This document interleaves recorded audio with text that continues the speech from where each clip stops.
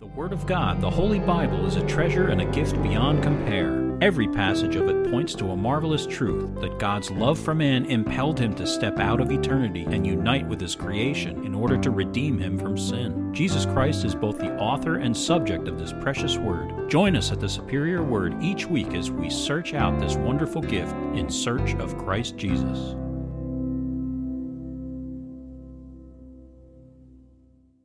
Psalm 30, a song at the dedication of the house of the Lord. I will extol you, O Lord, for you have lifted me up, and have not let my foes rejoice over me. O Lord my God, I cry out to you, and you healed me. O Lord, you brought my soul up from the grave. You have kept me alive, that I should not go down to the pit. Sing praise to the Lord, you saints of his, and give thanks at the remembrance of his holy name. For his anger is but for a moment, his favor is for life. Weeping may endure for a night, but joy comes in the morning. Now, in my prosperity, I said, I shall never be moved. Lord, by your favor, you have made my mountain stand strong. You hid your face, and I was troubled. I cried out to you, O Lord, and to the Lord I made my supplication. What profit is there in my blood? When I go down to the pit, will the dust praise you? Will it declare your truth? Hear, O Lord, and have mercy on me. Lord, be my helper. You have turned for me my mourning into dancing. You have put off my sackcloth and clothed me with gladness, to the end that my glory may sing praise to you and not be silent. O Lord my God, I will give thanks to you forever. Our sermon verses today are Exodus 33, 12 through 23. My presence will go with you, and I will give you rest. 33, verse 12 says, Then Moses said to the Lord, See, you say to me, bring up this people, but you have not let me know whom you will send with me. Yet you have said, I know you by name, and you have also found grace in my sight. Now therefore I pray, if I have found grace in your sight, show me now your way, that I may know you, and that I may find grace in your sight. And consider that this nation is your people. And he said, My presence will go with you, and I will give you rest. Then he said to him, If your presence does not go with us, do not bring us up from here. For how then will it be known that your people and I have found grace in your sight, except you go with us? So we shall be separate, your people and I, from all the people who are upon the face of the earth. So the Lord said to Moses, I will also do this thing that you have spoken, for you have found grace in my sight, and I know you by name. And he said, Please show me your glory. Then he said, I will make all my goodness pass before you, and I will proclaim the name of the Lord before you. I will be gracious to whom I will be gracious, and I will have compassion on whom I will have compassion. But he said, You cannot see my face, for no man shall see me and live. Then the Lord said, Here is a place by me, and you shall stand on the rock. So it shall be, while my glory passes by, that I will put you in the cleft of the rock, and I will cover you with my hand while I pass by. Then I will take away my hand, and you shall see my back, but my face shall not be seen. Today, we're going to come to the center verses of the lengthy chiasm, which comprises this and the surrounding chapters. We'll also start heading back down the other side of it towards its completion. The verses which surround the center verse speak of God's grace. Moses had been told that he had found grace in the eyes of the Lord, but he's unsure as to how far that actually extends. Does it include his beloved people Israel? He asks that it would, and he goes into great length to ensure that the message he is given is perfectly understood and without any ambiguity. It is not that he doesn't trust the Lord. It is that he doesn't trust the people. They are prone to error, and they're stiff-necked towards the Lord, and so he will methodically work to make sure that the grace he has been given will also be grace for them. Our text verse today comes from Jeremiah chapter 31. It's verse 2. Thus says the Lord, the people who survived the sword found grace in the wilderness, Israel, when I went to give him rest. Israel has a long history of disobedience and falling away from the Lord. And yet, if you talk to many Jews today, they are under the assumption that they are somehow deserving of God's favor. They have an attitude that because of who they are as a people, they are exempt from the very laws that established them as a people. It's often hard to have a dialogue with a Jew about righteousness because they feel that they already inherently possess it. It is as if the grace that was bestowed upon them was a once-for-all-time thing. It is as if to them God stamped them with a seal of approval, declared them righteous, and that is that. As long as they have this impression, they have no need of Jesus. What good is imputed righteousness when you already have your own inherent righteousness? But one of the verses today is used by Paul to show us the folly of this type of thinking on their part. And not to get too down on the Jews, there are oodles and buckets full of people who think they are inherently righteous before God on their own merits. There are others who think they are righteous because of what they have done for their church, or even more, simply because of the church they attend. Think of the Roman Catholic Church there. But the lesson of the Bible is that all need grace. If one needs grace, it means that they have a lack of which they need to be filled. One cannot merit grace. And so if that grace is lacking, then there is no other way to replace it. On the other hand, there are those who know that they have a problem, and what they seek is mercy. However, one must know where God's mercy is derived from. How do you not get what you do deserve? That is the question, and it leads right back to the grace. If the grace is lacking, the mercy cannot be provided because the mercy is the result of grace. It's a horrible cycle for much of the world, and it is something that all people need to ponder and to rectify. For corporate Israel, Moses secured the grace, but for individual Israelites, there is still a need for what God offers. Moses did his part. Each Jew must do his part, and every one of us needs to do our part as well. Let us seek the Lord while he may be found. He has offered us a rock of refuge and a place of safety. The Bible tells us all of the details if we will simply reach out and take them. Yes, it's all to be found in his superior word. And so let's turn to that precious word once again, and may God speak to us through his word today, and may his glorious name ever be praised. I have 3 thoughts for you today. The first is, show me your way. It's verses 12 through 14. Verse 12, then Moses said to the Lord, see, you say to me, bring up this people, but you have not let me know whom you will send with me. In the last passage, the people had stripped off their ornamentation as a sign of remorse. They further had to be shown that the Lord was no longer going to dwell in their midst, but a far distance off from them. They had to go outside the camp to seek him. Those in the camp simply worshiped from afar. Their acts of self-humiliation now lead to Moses beginning a discourse, petitioning the Lord for his favor and to once again allow the honor of having his glory dwell in their midst. Without his divine presence, there would be a notable fracture between him and the people of Israel. In verse 11, it said, so the Lord spoke to Moses face to face as a man speaks to his friend. He is using this familiarity to draw out from the Lord his divine favor.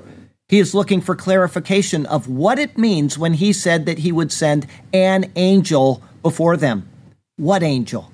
He wants the same assurance which came back in Exodus 23 with the words, my angel. In the previous passage, I noted the extremely complicated nature of the chronology of these verses. Scholars have struggled to determine when things were said and how they fit together. But we learned that the details which we are looking at here in chapter 33 and all the way through verse 9 of chapter 34 chronologically belong between verses 33 and 34 of chapter 32. In Exodus 23, verse 30, the angel of the Lord was promised to go up with them. In Exodus 33:7, which chronologically belongs between those 2 verses I just mentioned, an angel has been determined to go before them. But who it is not known. Now Moses is questioning that. Just who is it that will go before us? This is a clue that we are in the middle of those verses now. Only when we come to verse 34:10 will we be again moving forward from that point. I believe the reason for this is to show us the chiasm which spans these chapters. It is showing the logical nature of what is spoken for us to understand what is going on. I know this is complicated, and it may seem to make very little or no difference at all in the overall scheme of things, but it is detailed, and it is a very important part of the redemptive narrative that we're looking at. Will the Lord remain among his people or not? That is the question. Moses is working to determine that he will be. He has been told to bring the people up to Canaan, but unless it is the Lord who leads them, he thinks it's unwise to move even a single inch. What he is doing now is establishing to Israel that without the Lord in their midst, they have no security, no surety, and they are just like all of the other people who are on the face of the earth. Verse 12 going on, yet you have said, I know you by name. This has not been specifically recorded in the past. However, the Lord called to Moses by name from the burning bush. He has also been called by name from the midst of the cloud as well. Such an act implies the greatest sense of divine favor. Those whom he favors in an intimate way are said to be known by name. It is the same as any king in a kingdom. All are subjects, but those who are known by name are those who have special access to the king. To the Lord, the name signifies the being, and thus the special election to which one is called. This is seen elsewhere in Scripture, such as in the calling of Cyrus, the king of Persia. Here's what it says in Isaiah 54. For Jacob, my servant's sake, and Israel, my elect, I have even called you by name. I have named you, though you have not known me. It is also what Jesus did when Peter first encountered him. Here's what happens in John chapter 1. One of the two who heard John speak and followed him was Andrew, Simon Peter's brother. He first found his own brother Simon and said to him, we have found the Messiah, which is translated the Christ. And he brought him to Jesus. Now when Jesus looked at him, he said, you are Simon, the son of Jonah. You shall be called Cephas, which is translated a stone. Verse 12 continues, and you have also found grace in my sight. Again, this has never been really actually recorded in Scripture. However, it has been implied in several ways. In the last chapter, the Lord's anger was evident when he said he would destroy Israel and make Moses' name great instead. After Moses petitioned him on Israel's behalf, the Lord relented for his sake. In both instances, he found grace in the Lord's sight. At the same time, Israel was granted mercy. Verse 13, now therefore I pray, if I have found grace in your sight, show me now your way. This verse brings in the full picture of Moses acting as a mediator on behalf of Israel. He is thus a picture of Christ who ever lives to intercede for his people before the Father. Because of the grace which he has been given, he submits his request, but first by restating the fact that he has already been given grace. If I have found grace in your sight, show me now your way. If in fact he has found grace in the sight of the Lord, then he would like to know what the plans of the Lord are for the conduct of the people. How will they be led? By whom will they be led? To Moses, proof of having found grace is tied up in whether the Lord will be with his people or not. Verse 13 going on, that I may know you and that I may find grace in your sight. This is similar to Jacob's wrestling with the Lord by the Jabbok River. He is struggling with the Lord and will not let go of him without first receiving a blessing. However, this blessing is not for himself, but for Israel. Just as the Lord blessed Israel by the river, Moses seeks a blessing for Israel while in the wilderness. To Moses, grace to him implies also grace towards the people. If they are given good and sure promises, then Moses will feel satisfied that he has, in fact, found grace in the eyes of the Lord. Verse 13 going on, and consider that this nation is your people. Moses here looks back to Exodus 32, verse 7, where the Lord said, go, get down, for your people whom you have brought out of the land of Egypt have corrupted themselves. As he did then, he again reminds him, meaning the Lord, that they are his people and that they bear his name. He had acknowledged that time and time again before Pharaoh and before the people of Egypt. He said something like, I have seen the affliction of my people, and let my people go, and on and on. He has claimed them as his own people. Moses asked him to consider this yet again. Verse 14, and he said, my presence will go with you, and I will give you rest.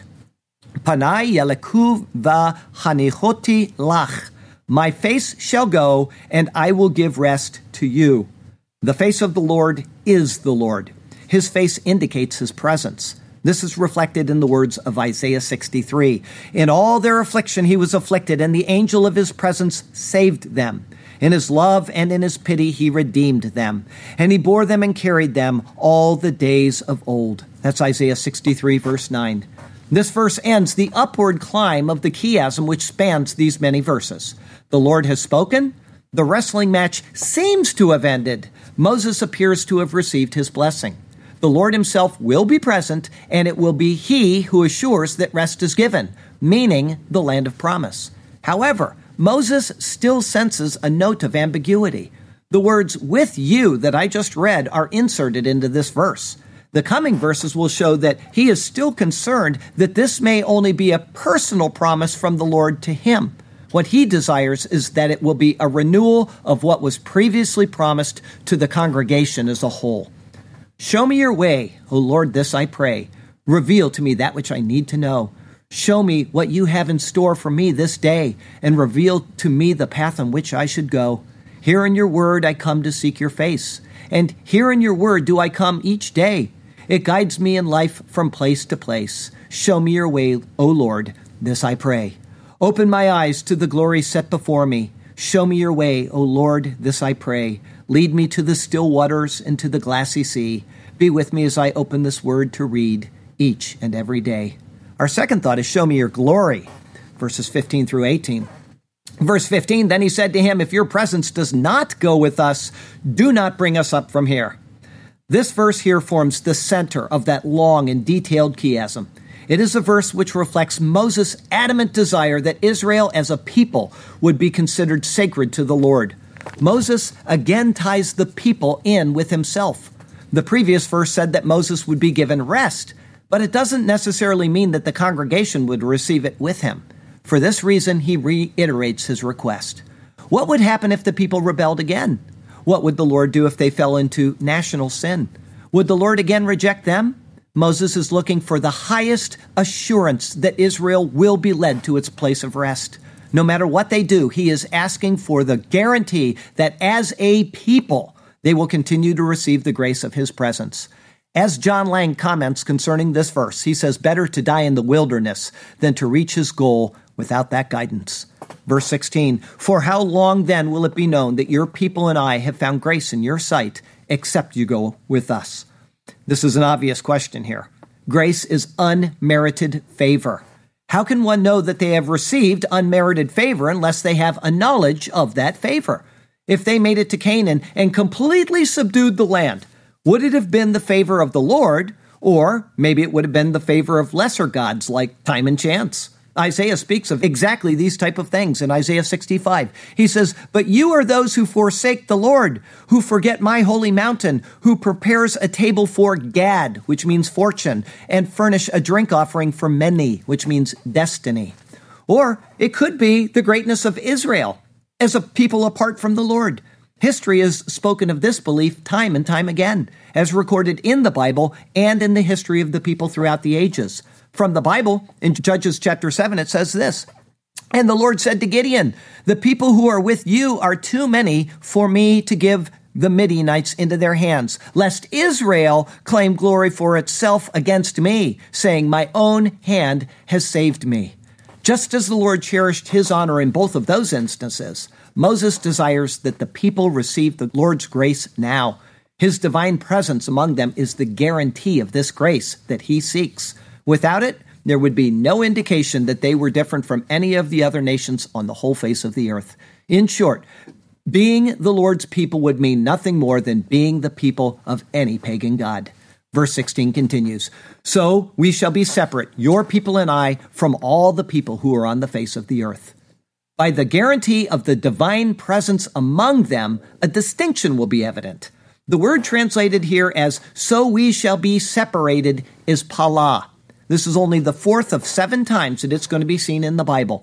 It is found only in the book of Exodus and in the Psalms. It comes from a primitive root which means to distinguish.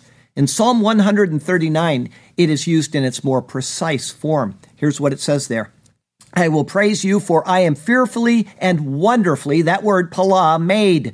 Marvelous are your works, and that my soul knows very well. The intent of Moses' words are that the presence of the Lord will indicate that they are marvelously separated from all of the people on the face of the earth. For the Christian, it would be the sealing of the Holy Spirit, who marvelously separates us unto God from all other people. Verse 17, so the Lord said to Moses, I will also do this thing that you have spoken. Hadavar hazeh asher dibarta e'eseh. The word this that you have spoken, I will do.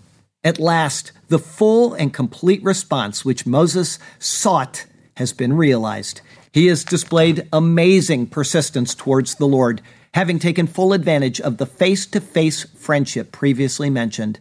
In his diligence, he has now been rewarded. The words are in response to the petition of the previous verse, but they are also inclusive of the entire request presented by Moses, as is evidenced in the substance of the corresponding branches of the chiasm. Those words comprise verse 13, which said, "Now therefore I pray, if I have found grace in your sight, show me now your way, that I may know you, and that I may find grace in your sight, and consider that this nation is your people." The Lord promised to not only make them his people, but that they would remain his people. They would not be cut off from this state, even if they were to erringly fall away or do so individually or nationally. Punishment would come, but he would, for once and forever, consider this nation his people. And the reason why this is important is because Moses, he's debating with the Lord. Are you going to be with us or not? We want you to be with us. And the Lord says yes. And then he says, well, maybe that's just me that he's promising. So he says, I want it to be collectively for the people of Israel. And the reason why is because Israel keeps wandering from the Lord. They've only been under him for a short amount of time. They've seen all of the miracles and all of the marvels, and yet they stray from the Lord. And he's thinking long term. What if the people violate the covenant again and again and again? Will they be your people? And the reason why this is important, and all of this seems so unimportant, the reason why it's important is because they were exiled to Babylon, and they remained his people. And they were exiled a second time. And half of Christianity or more says they are not his people. And yet Moses secured an eternal request here. And this is showing us that Israel of today is the Lord's people. And that's all there is to it. This is why this is such an important thing to be so exacting and so precise in. Because every single thing in our dispensational theology is based on what we're seeing in these verses right here. And you wonder why we go through the Bible line by line and even word by word, is because if we don't have this surety, guess what? For Israel, if we don't have this surety, then we don't have the surety either. I'm telling you, what Jesus did for us would not mean the same thing if we could come to this passage here and say Israel can lose its salvation as a collective people. Individually, they have to come to the Lord. But the promise in the Bible must stand from the Lord, or any promise is not valid. And that's what's so important, and that's why I'm stressing this so intimately here. In an astonishing understanding of the precept that I just took time to explain to you, Adam Clarke wrote the following concerning the promise of this verse. Okay? Now, as I read, I want you to remember something about Adam Clarke. He lived from 1762 until 1832. Even at that early point in our history, and long before we had TV and knew anything about the Jews in the world and all of the things that are going on, right? In 1900 years after they were scattered as a people, actually 1800 years during his lifetime, Adam Clarke realized that God was still, even then, and during his lifetime, saving Israel for something marvelous in the future. Now listen to what this astute scholar said, because the rest of the world says, we've replaced Israel. They're out. And listen to what Adam Clarke says. From the day in which he brought them out of Egypt to the present day, meaning 1762 to 1832, he has kept them a distinct, unmixed people. Who can account for this on any principle but that of a continual, especial providence and a constant divine interference? The Jews have ever been a people fond of money. Had they been mingled with the people of the earth among whom they have been scattered, their secular interests would have been greatly promoted by it. And they who have sacrificed everything besides to their love of money on this point have been incorruptible. They chose in every part of their dispersions, meaning all over the world, China, America, wherever, all over the world, every part of their dispersions rather to be a poor, despised, persecuted people and continue separate from all the people of the earth than to enjoy ease and affluence by becoming mixed with the nations. For what great purposes must God be preserving this people? For it does not appear that any moral principle binds them together. They seem lost to this, and yet in opposition to their interests, for which in other respects they would sacrifice everything, they are still kept distinct from all the people of the earth. For this, an especial providence alone can account. That was a wise man to see this. When the rest of the world had said they're gone, we're Israel, we've replaced them, and they have nothing to do with anything in the future, that man understood something because he looked at this promise from God and he inserted that comment into this verse. Even at such an early date and long before any possible restoration of Israel to their land was conceived, Clarke looked at this promise of the Lord and he knew that it had future implications for them as a people. The Lord had granted Moses' request to include everything since verse 12, but without having the chiastic structure highlighted, the verses seem difficult to grasp and to follow. But with it available, the entire passage comes into clear focus. The request of Moses are granted. And so it validates the truth of the next words. Verse 17 continues, "For you have found grace in my sight." What was unspoken in the pages of the Bible thus far, but which is implied as having been said because of Moses' words of verse 12, is now spoken in an outright manner. Because of Moses' intercession on behalf of his people, the Lord explicitly states, "You have found grace in my sight." Now stop and think on this from a new covenant perspective.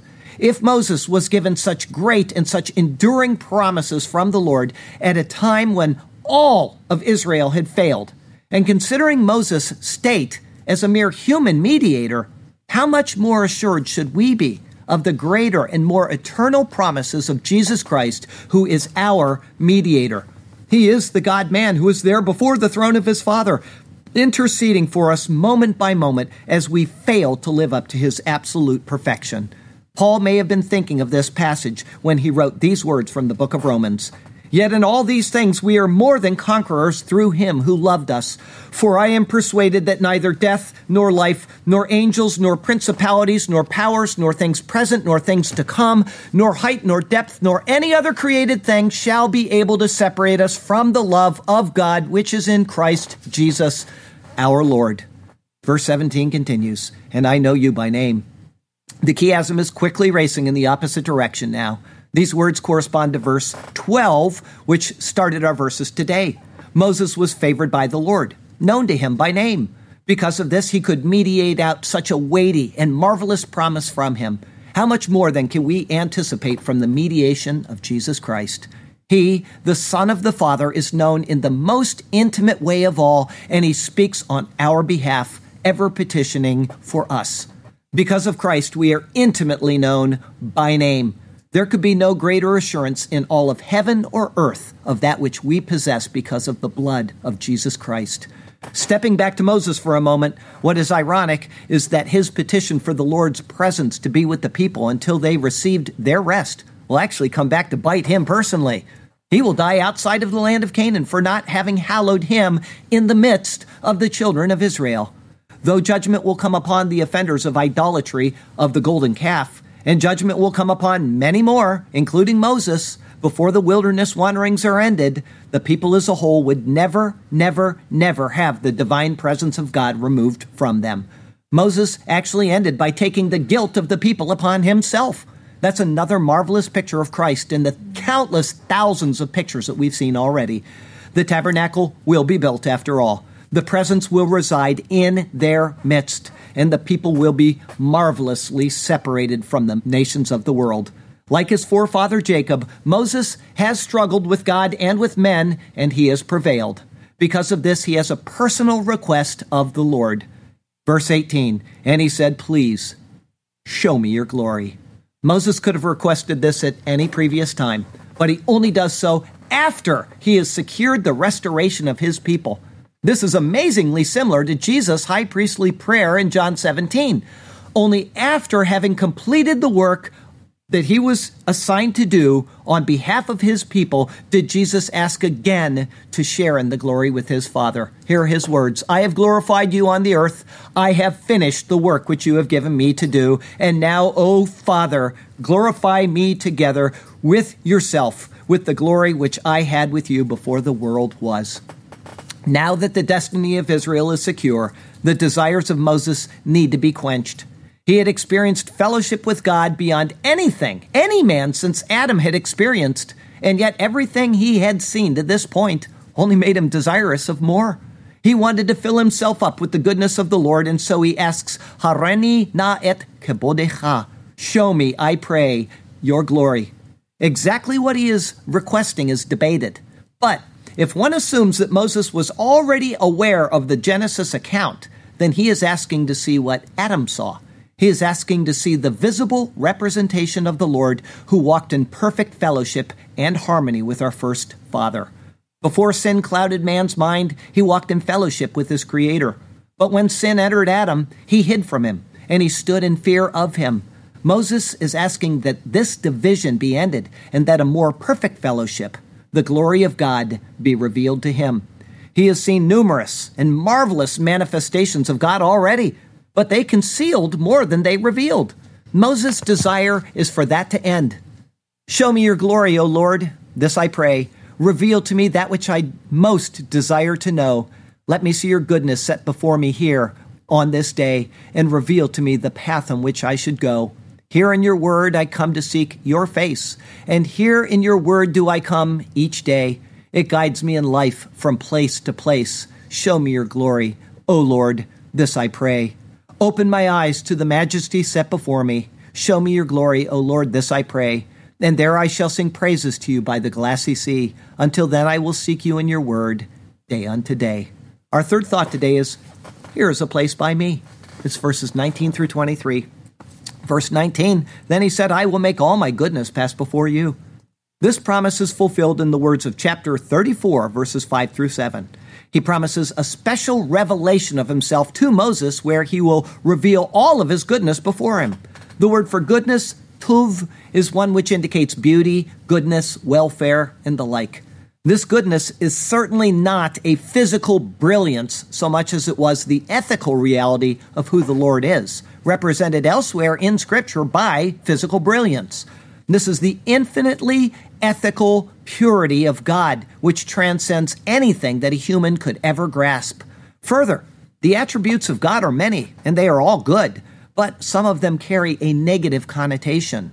Justice, for example, carries the connotation of judgment on sin.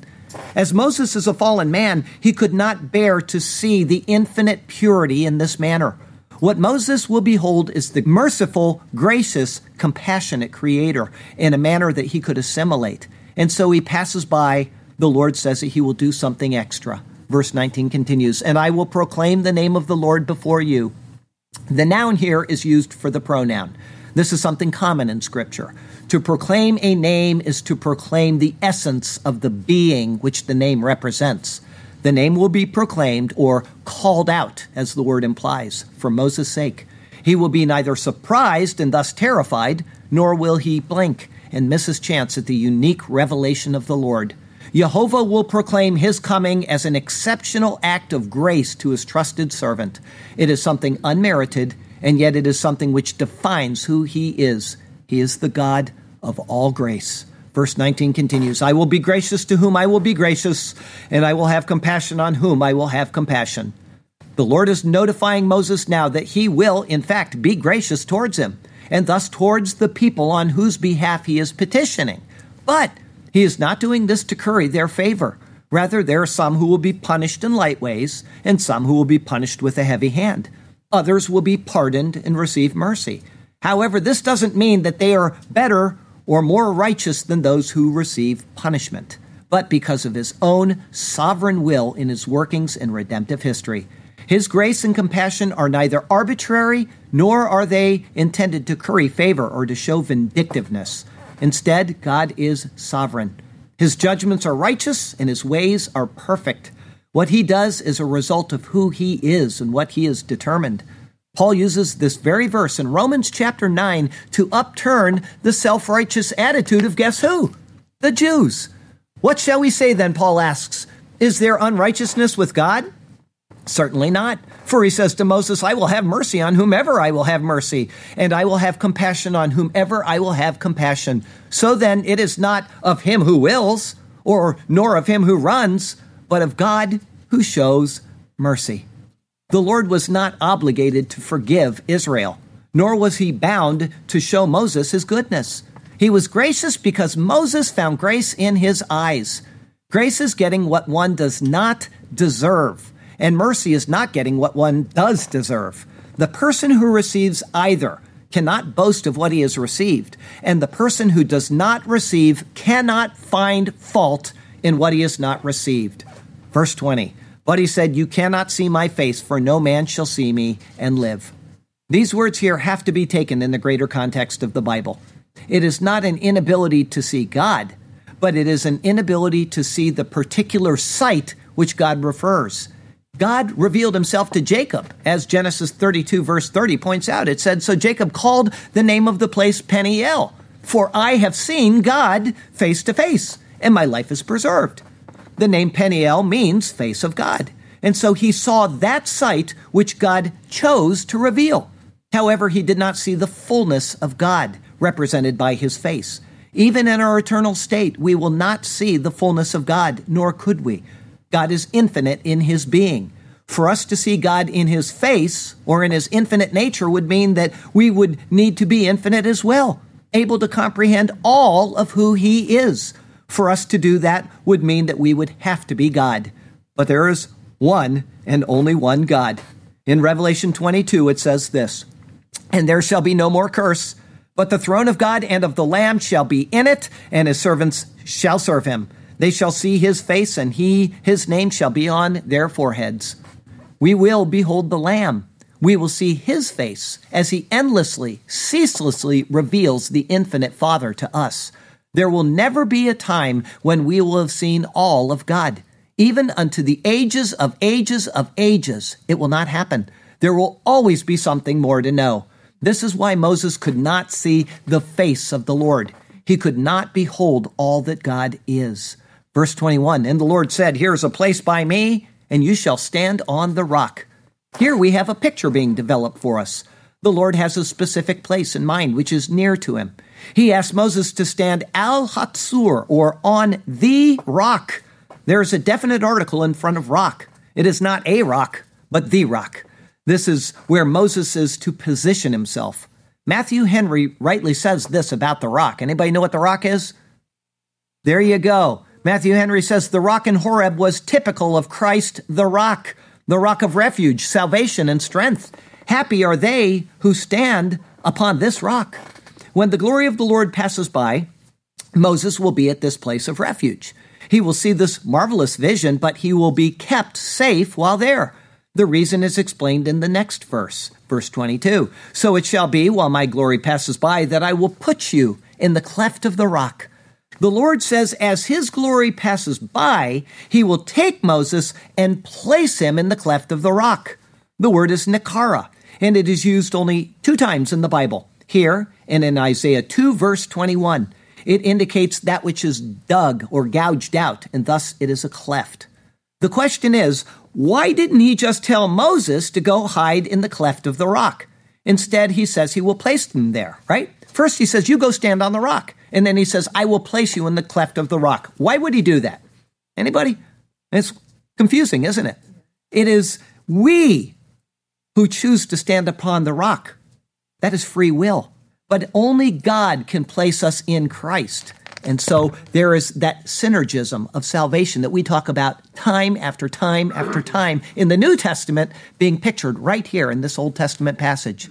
And if you don't go down to the very details of each word in each verse, you will never know this. I have not seen a single scholar come to this conclusion. But each word is telling us a story which is combining into a whole, that we are choosing God freely through Jesus Christ, and then God places us in Christ. It is a picture of being saved from the complete destructive power of God in relation to sinful man. One is either in Christ and secure from what must happen when man faces the infinitely holy God, or they are not in Christ and can only make a futile attempt to hide themselves. As I said, the word for cleft, nekara, is used only twice in the Bible. The other time shows the futility of man who attempts to hide from the Lord. Here's what it says in Isaiah.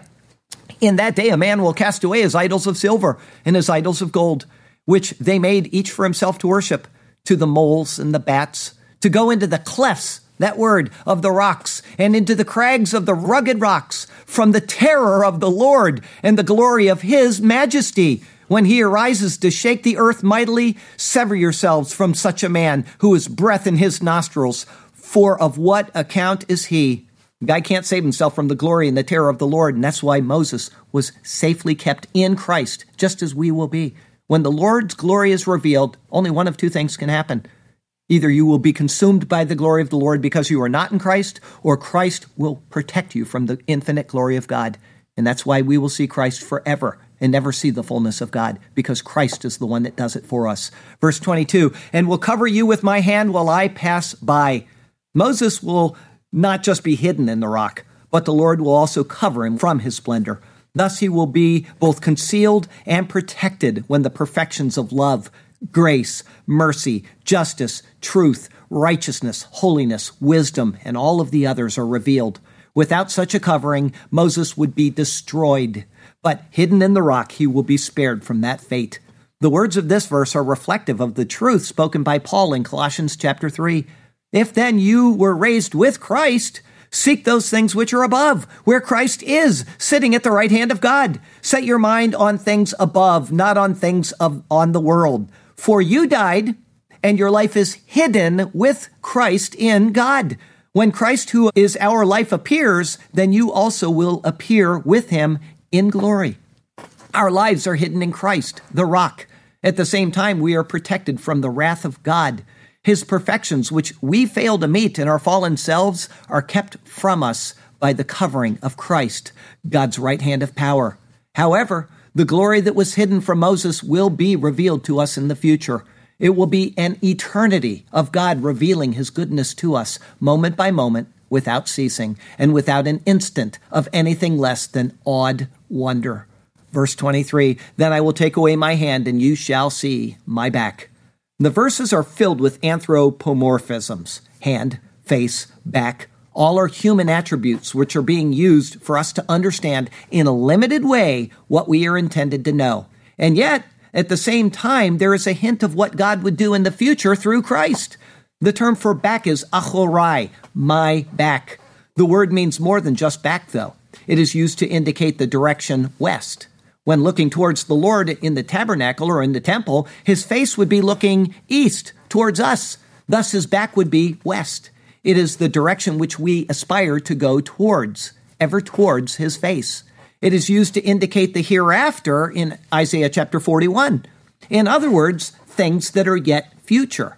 Thus, the rock is Christ, our safe refuge. The hand is Christ, our protector. The face is Christ, the revealer of God, and the back is Christ, the one who is to come.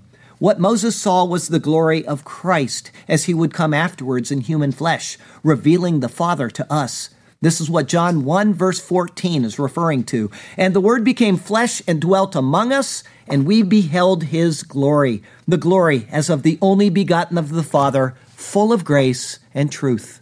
Moses saw the revelation of what God was doing in the stream of time in order to bring us back to himself. This is why later in the Song of Moses, he wrote these words, for I proclaim the name of the Lord. Ascribe greatness to our God. He is the rock. Moses learned his lesson here, and he's telling them this. His work is perfect, for all his ways are justice, a God of truth and without injustice. Righteous and upright is he. He understood that Jehovah was the rock. The symbolism was revealed to him, and thus God showed him his glory. Verse 23 finishes with these words, but my face shall not be seen. To close out our verses, Moses was reminded that the face of God was not to be seen. But, as we already know, Jacob saw his face by the river Jabbok. Abraham saw his face as he traveled toward the destruction of Sodom. Joshua will see his face as he stands as the commander of the Lord's army. Gideon, the parents of Samson, and others encountered the man who moves throughout time because he is from outside of time. Each saw the man while not seeing the full essence of the Lord. And we too shall see his face as the glory of God streams from him for an infinite number of days. We are hidden in Christ, and thus God will allow us to look west towards him as he looks east towards us, forever revealing the goodness which Moses tasted for just a single moment in time. If you want a part of that marvelous goodness which God offers, if you seek him, but you aren't sure if you sought him in the right way, man, let me tell you something. Today is the day of good news for you.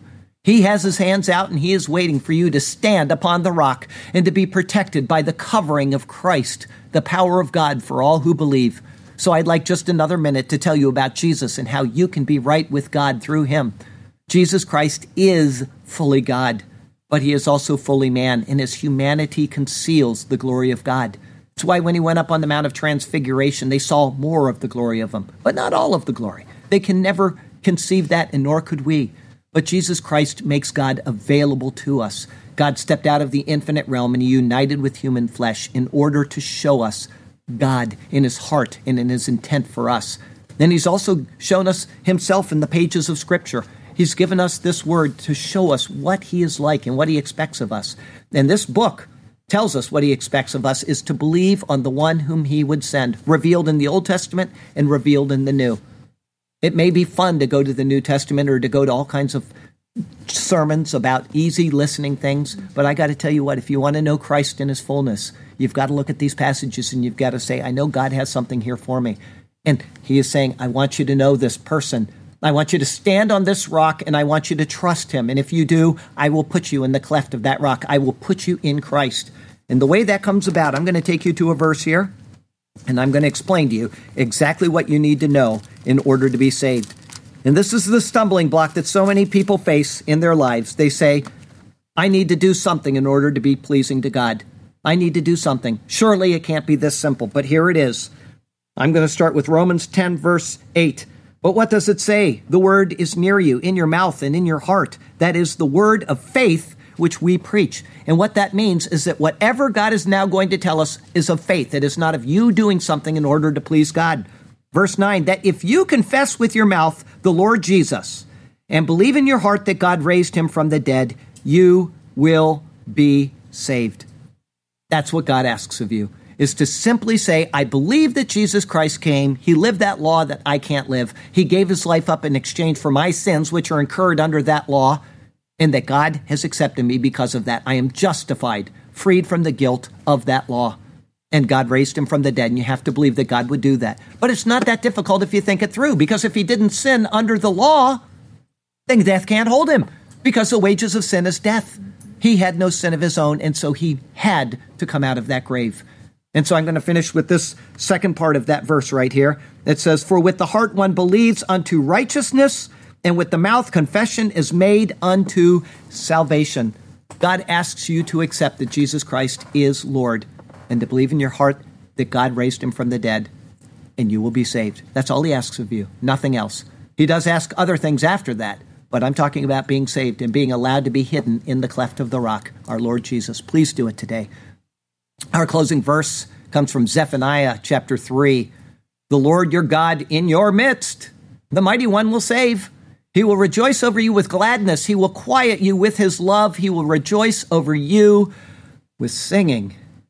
Now, that's not written to the church, folks. That's written to Israel. We can know that this is also pertaining to us someday in the future. But God never, never, never will leave Israel because his promise is sure. And if he won't leave Israel, disobedient, stiff-necked Israel, and all they had was a human mediator to work out this deal, how much more sure should you be that he will never leave you? Because he has given you a guarantee. 1, his son tells you. 2, his word tells you. And 3, the Bible says that you are sealed with his spirit the moment you believe. You are safe and you are secure in his midst. No doubt about it. Next week is Exodus 34, verses 1 through 9. Moses asks, set for us this precedence. It's entitled, Take Us as Your Inheritance. That'll be our 94th Exodus sermon. And the Lord has you exactly where he wants you. He has a good plan and a purpose for you. Even if a deep ocean lies ahead of you, he can part the water and he can lead you through it on dry ground. And so follow him and trust him, and he will do marvelous things for you and through you. All right? Our poem today is based on these verses entitled, Safe in the Cleft of the Rock. Then Moses said to the Lord, see, bring up this people, so you say to me, but you have not let me know whom you will send with me. Who will it be? Yet you have said, I know you by name, which is right, and you have also found grace in my sight. Now, therefore, I pray, if I have found grace in your sight, show me now your way, that I may know you, all right? And that I may in your sight find grace, and consider that this nation is your people here in this place. And he said, my presence will go with you, and I will give you rest. What I have spoken is true. Then he said to him, if your presence with us does not go, do not bring us up from here. It would be better that we stayed here, even so. For how then will it be known that your people and I have found grace in your sight, except you go with us? Surely then we would see that in us you delight. So we shall be separate, your people and I, as if a new birth, from all the people who are upon the face of the earth. So the Lord said to Moses, I will also do this thing that you have spoken, for you have found grace in my sight, and I know you by name. This word shall not be broken. And he said, please show me your glory. Then he said, I will make all my goodness pass before you, and I will proclaim the name of the Lord before you. So this is the thing that I shall do. Gracious to whom I will be, gracious will I be, and I will have compassion on whom I will have compassion. Thus it is, as you now see. But he said, you cannot see my face. This word I give, for no man shall see me and live. Then the Lord said, here is a place by me, and you shall stand on the rock, and you shall see. So it shall be, while my glory passes by, that in the cleft of the rock I will put you, and will cover you with my hand while I pass by. This I will do. Then I will take away my hand, and you shall see my back, but my face shall not be seen. This sight you shall lack. Heavenly Father, how good it is to know that there is a place of safety both in and from your majesty. Jesus does to us your majesty show, and Jesus also reveals it slowly for all eternity. And so we are not consumed by your glory. Instead, we can revel in it, seeking out your face. This is the marvel of the gospel story. This is why we come to gather in this place. Thank you, O God, that for the ages we will glory in you because of what Jesus Christ for us alone does too. And so in his name we give you all of our praise, and we shall do so for all the ages, even for eternal days. Hallelujah and amen. Heavenly Father, we do thank you for this wonderful story, even from an Old Testament passage, which is just quickly read and kind of passed over. Oh, that was nifty. What's next? We find absolute marvel. We find New Testament truths. We find things that are so precious to our hearts when we're in a time of trial or trouble or distress. We get lost, Lord. We get misdirected. We wonder what's happening in the world. Why is this happening to my husband? Why is this happening to my child? Why is my mother sick? Why are these things happening? And we get confused, Lord. But if we can come here and we can put in our heart these truths and we can say, I will trust this word, and I will certainly trust what it says, that Jesus Christ is who he says he is, then all of it comes back into focus. It is so wonderful, Lord, to know these things and to be able to stand upon them.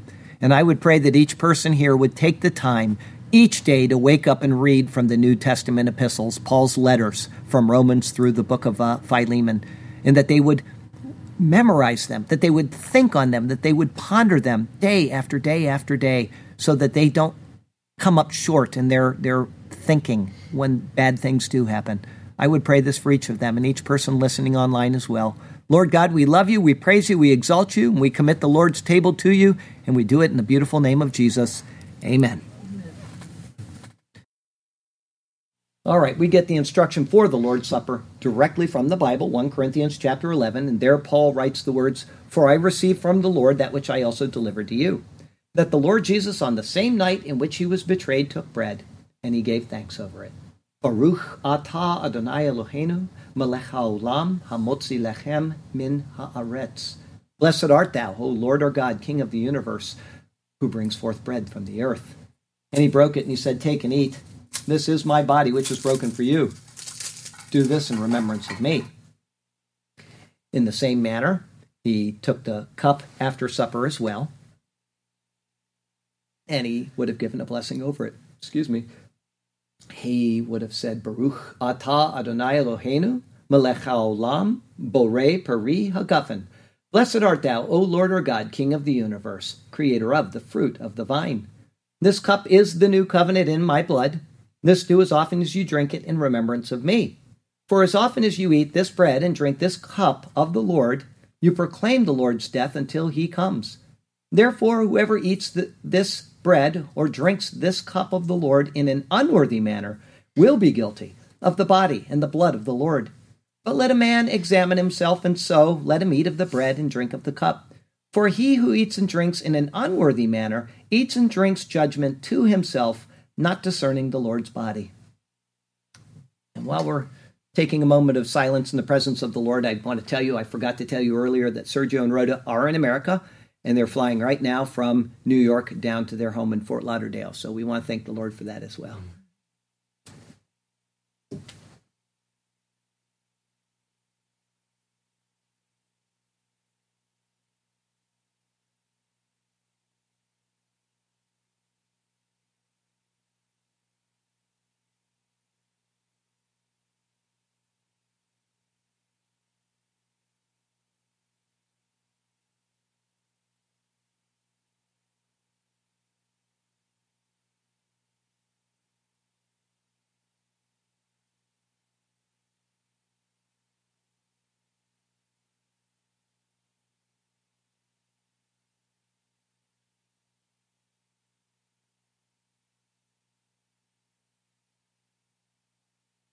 The body and the blood of the Lord Jesus Christ.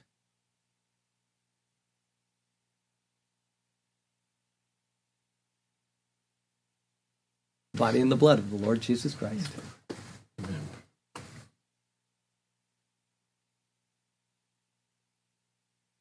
The body and the blood of the Lord Jesus Christ. The body and the blood of the Lord Jesus Christ.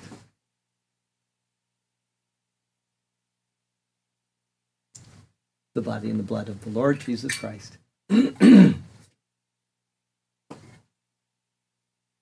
The body and the blood of the Lord Jesus Christ. The body and the blood of the Lord Jesus Christ. The body and the blood of the Lord Jesus Christ. The body and the blood of the Lord Jesus Christ.